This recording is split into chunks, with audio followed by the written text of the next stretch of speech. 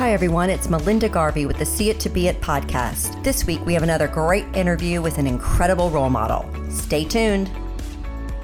Hello everyone, welcome to the See It to Be It podcast. I'm your host, Melinda Garvey, the founder of On the Dot, whose mission is to lead women to success through the stories and actionable advice from relatable role models. And each week we bring you an incredible woman who is absolutely a role model to us all. And this week is no different. We're excited to welcome Alicia Doyle. You're going to love her story. Very interesting because she is a journalist and an author, cool in and of itself, but she is also a boxing champion. And so she's just done some really, really amazing things. And we're just excited to hear your story. So welcome to the show today, Alicia. Oh, thank you, Melinda. It's an honor to be on your show. So thank you very much. Absolutely. I would be remiss if I didn't say that we are in the middle of shelter in place, sort of lockdown, if you will, with the COVID-19 here as we're doing this podcast, which certainly has affected everyone. And it's been super unusual circumstances. So just really glad that you're able to join us and be here during this time.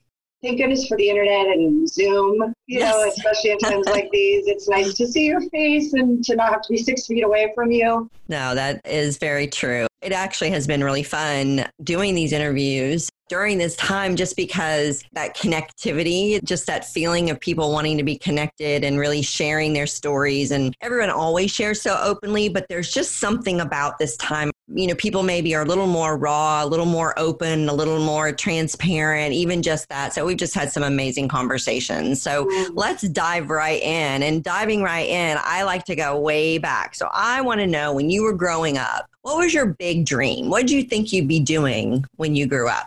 Interestingly enough, when I was little, I did always love writing. I was an avid reader, thanks to my mom. I remember just reading several books a week, children's books. And I also journaled a lot. My mom would always give me a journal. I always loved writing. I really didn't think back then it would manifest to where it is now. But when I was a child, I did want to write children's books.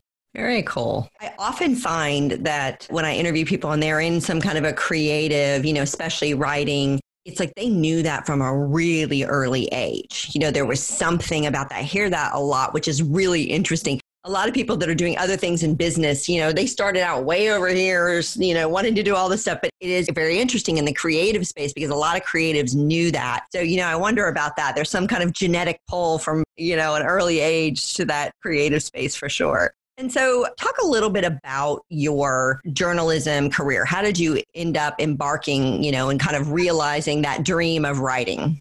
I never, ever envisioned myself as a newspaper journalist. I always loved writing, but, again, I wanted to write children's books. But I stumbled upon newspaper journalism, and I don't believe it was an accident because it became my lifelong vocation. What happened was I graduated from high school, got into some colleges, and ended up going to California State University, Northridge, because it was close to my house. And, at the time, my boyfriend was going to college. Right. So I remember going and not really liking it very much. So I dropped out. I dropped out of CSUN. But I knew I needed to do something. So I thought, might as well take some classes at a community college.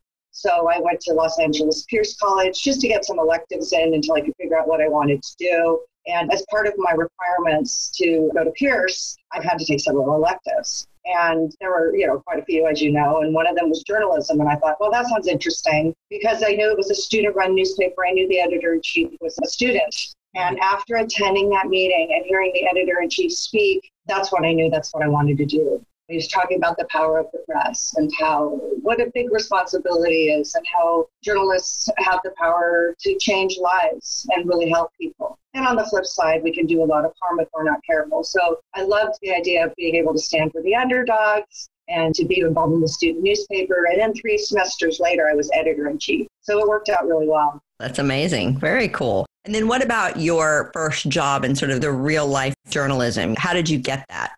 I was very lucky. My first newspaper job was at a place called the Larchmont Chronicle. And this is all in the book too.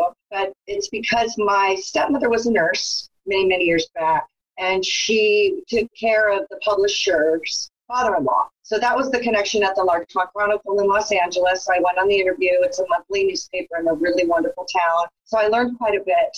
And I was in my early 20s when that happened. And then meanwhile, I'd always wanted to write for the Los Angeles Times because back then they were the biggest player in town. So for once a month, for 2 years straight, I was sending letters to the Los Angeles Times trying to get an interview. But after 2 years of them getting my resume clips once a month, they called me in for the interview.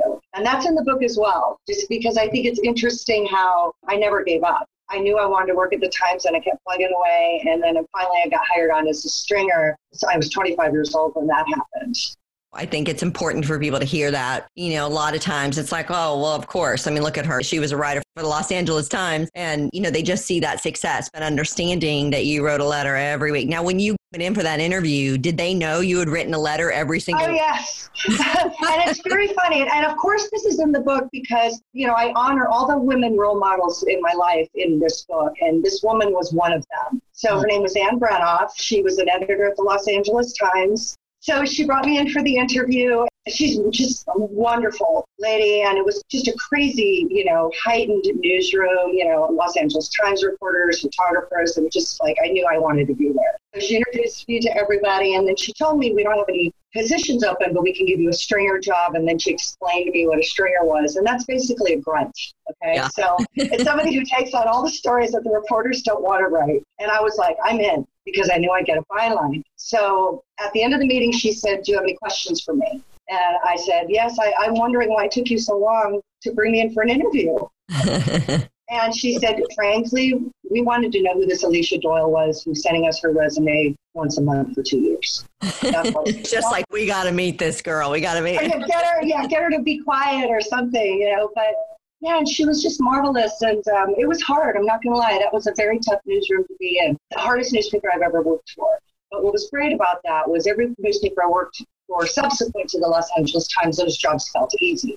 But from there, she helped me get a job at the San Diego Union Tribune. And that was just a contract position for a gal that was going on maternity leave. So I got some experience there. And then came back and started working for the Los Angeles Daily News. And from there got stolen from the Daily News from the Ventura County Star, which was the Daily News competitor at the time. And I was working at the Star when I discovered boxing. That's kind of how I ended up getting into media in general, was working at a daily newspaper, not as a journalist, but kind of on the marketing sales side. So very, very interesting time. And of course, I would imagine we're similar in age and, you know, it was very male dominated at that time. Certainly media is still male dominated, but, you know, at that time it was very, very male dominated as well. So not as easy for a woman to get her foot in the door, and having a role model and having somebody that actually helped you. And that is just one of those stats, you know, you look back and you look at the successful women today, and almost universally, you know, they had someone or a group of women who were helping propel them forward.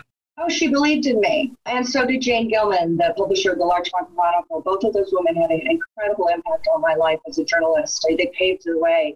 And I don't know if they even realized that, but it's because of these women that I am who I am now, and I'm at the status I am as a writer. I wouldn't have been able to do it if it wasn't for these amazing women who believed in me.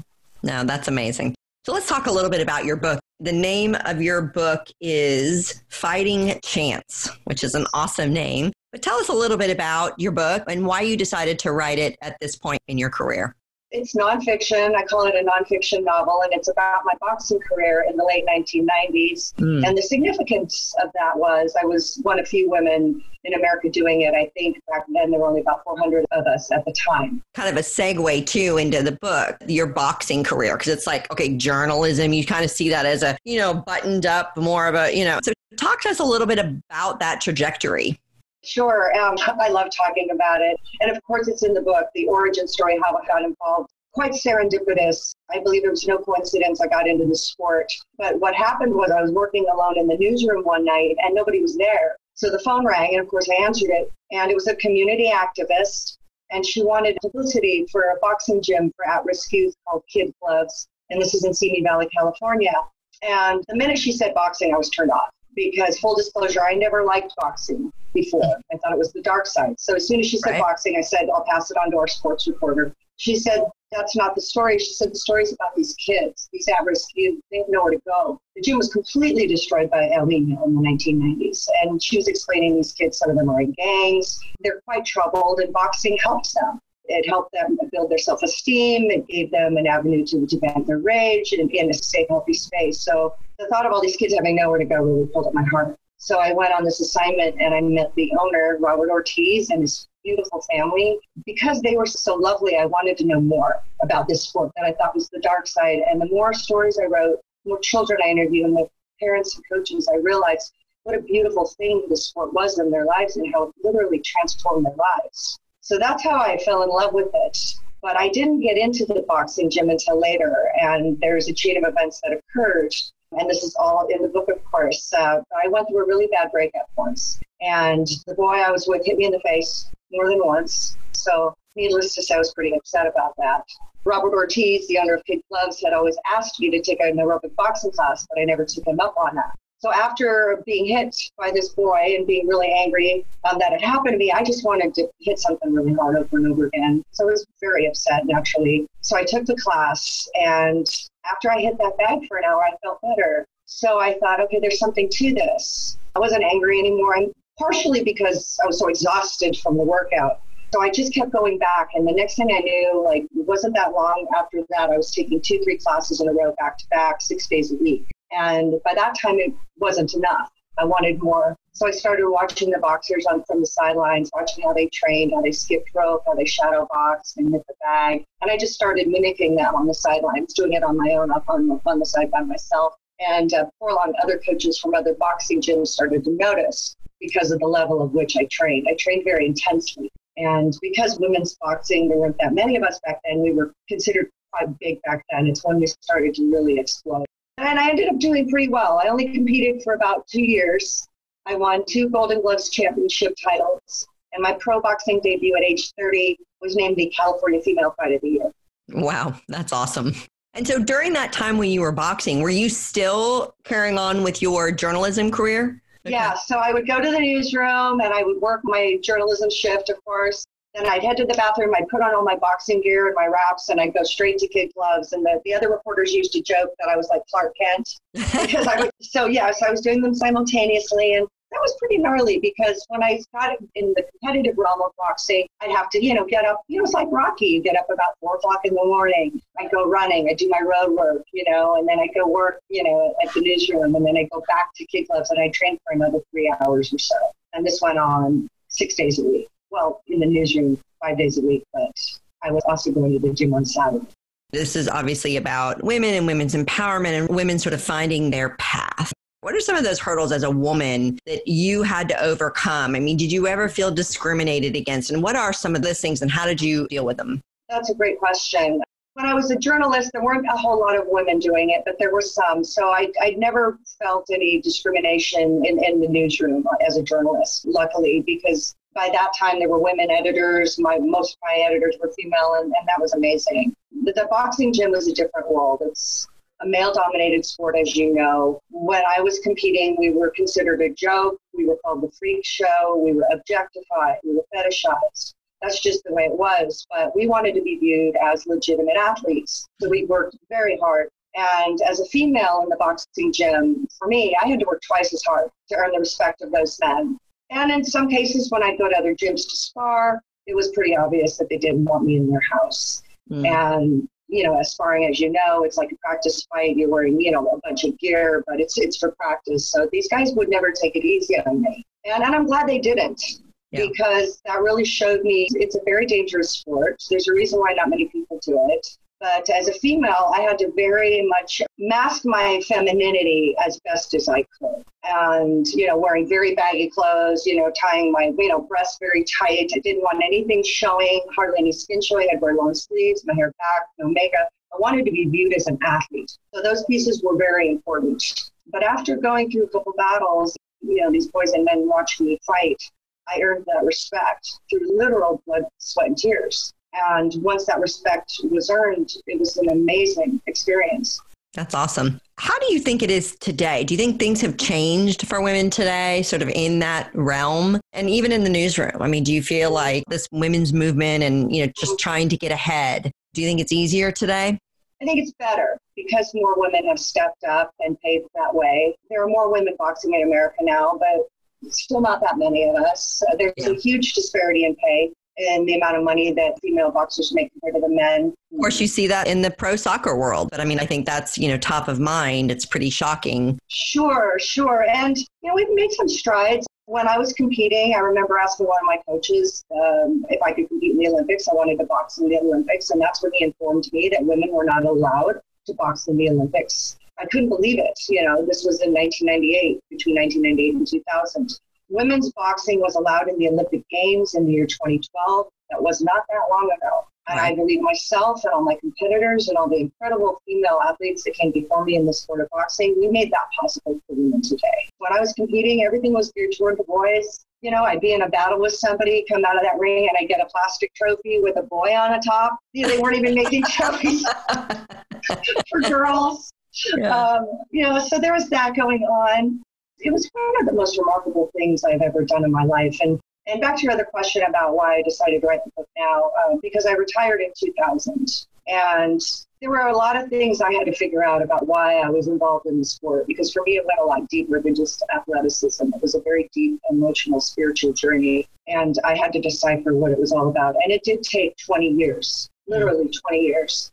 Back then, I was too young. I didn't possess the wisdom or understanding to even articulate my experience in a book, because I wanted the book to have integrity, and depth, and the whys. Why would I get involved in something so dangerous? And there's a lot of pieces to that. And a lot of it had to do with my very low self-esteem issues that I used to have, growing up in a violent household. All these pieces that make us who we are, the sum of all parts.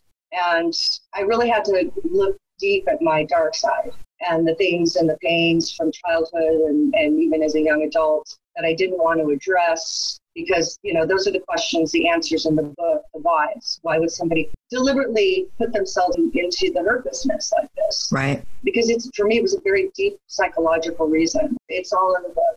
And that vulnerability was the most difficult part on those pages, because I wanted to be brutally honest with my readers to understand that the only way out is through. Boxing's a battle, just like life. Over the years, I'm sure you have gotten and given what kinds of pieces of advice that really helped you push through and that you like to give out to people? Well, I have to credit my coaches. I learned a lot in boxing, and things like always believe in yourself. Never quit. My Robert Ortiz, the owner of Pig Gloves, so he works with the children, and I'm still a volunteer coach with the kids class, when the gym is open and it's closed right now. But at the end of every class, he has every child stand up, and he has this water bottle, and it's a water bottle, but it's called the bottle of confidence. And he hands it to each child, and each child has to stand up and say, this is the bottle of confidence. It means never quit. Always believe in yourself. Conceive, believe, achieve. And he has every child say it. It's the most powerful thing. Wow. Power of affirmations. Mm-hmm. And that's what they learn in there. Aside from how to hit the bag, they learn life skills for life. And boxing for me was a huge metaphor for life. Yeah. So that's what I wanted to convey in the novel. That's awesome. Well, as we wrap up today, I would love to, get to know a little bit more about you personally. So do a little speed round of some fun things. Cool. So what does your morning routine look like? Coffee. Yeah, so the first thing I do is I get up and I think about it as I'm lying in bed. I drink coffee. I usually drink it black, sugar-free creamer. Then I usually, because I work from home, I am a freelance writer and a freelance journalist. So I usually put in my computer, I check my emails, see what updates I need to do. And then I hit the ground running. And usually I have my plan in place the day before, but it just depends, on what's going on. And it changes every single day. So what are you currently reading or listening to? Well, with this social isolation, I am watching a lot of Netflix and Hulu. Anything really stand out? Any recommendations? Game of Thrones, hands down, is always great. There's 8 seasons, so you can binge for a long time. I love the writing in it. It's just wonderful. I started watching Fear the Walking Dead, which I think is great, but it's a little bit too apocalyptic considering what's happening right now. So I didn't watch that. I'm not watching that right now. Yeah, there are definitely some things I'm like, oh, okay, maybe not today, right? I need some light thing. Last question. What's one thing you can't live without? Water. I have to say this with everything that's going on within the world today. People. Yeah. I miss people. I can imagine. I think a lot of people are starting to realize that, the human interaction and the human touch is so incredibly important. And I remember when this whole thing first was, going on in China, and they were starting to just talk about when you were out at places, don't hug, don't shake hands, do the elbow bump or whatever. And I saw this news report in Wuhan, and it was called the Wuhan handshake, and people would push their foot out and they would touch toes just to have that contact. And I thought, we need that touch, right? We need that human interaction. And as great as Zoom is, it's not the same, as being able to put your hand on someone's shoulder or just that human touch and interaction we need. So I think people are starting to realize how important that is. There's a lot of kindness and good stuff going on out there. That human connection is important. And the goal of my book is to connect with people. And it's being sold all over the world. Yeah. So tell us, where people can find you and follow you. So tell us, the book is called Fighting Chance, and it's available on Amazon, right? Amazon and Barnes & Noble in all formats. People can get an autographed copy. If they want an autographed copy, they can certainly get that directly through me. So all they have to do is email me. My website, I'm very easy to find online. It's just AliciaDoyle.com, AliciaDoyle.com, and all the information is there. But, I love answering questions. If people have any questions about my career in the ring or anything else, that's what's so great about this time is people are reading the book and they have questions. It connects with people on all levels. And I love, thank goodness, to have those deep conversations via email, especially now. So I'm happy to answer any questions too. That's wonderful. Well, thank you so much. And Alicia, I really appreciate your time, and I appreciate you sharing so openly. And I encourage all of our listeners to go out and get that book. It's a great time to dive in and do some reading. And thank you for sharing your experiences with us. Oh, thank you. It's an honor. Thanks for listening to the See It to Be It podcast. For more female empowerment, inspiration, and advice, subscribe to our free weekly newsletter featuring a new woman to watch each week. And check out over 1,000 more featured women at onthedotwoman.com. Know someone we need to feature? Reach out at onthedotwoman on Twitter, Instagram, and Facebook.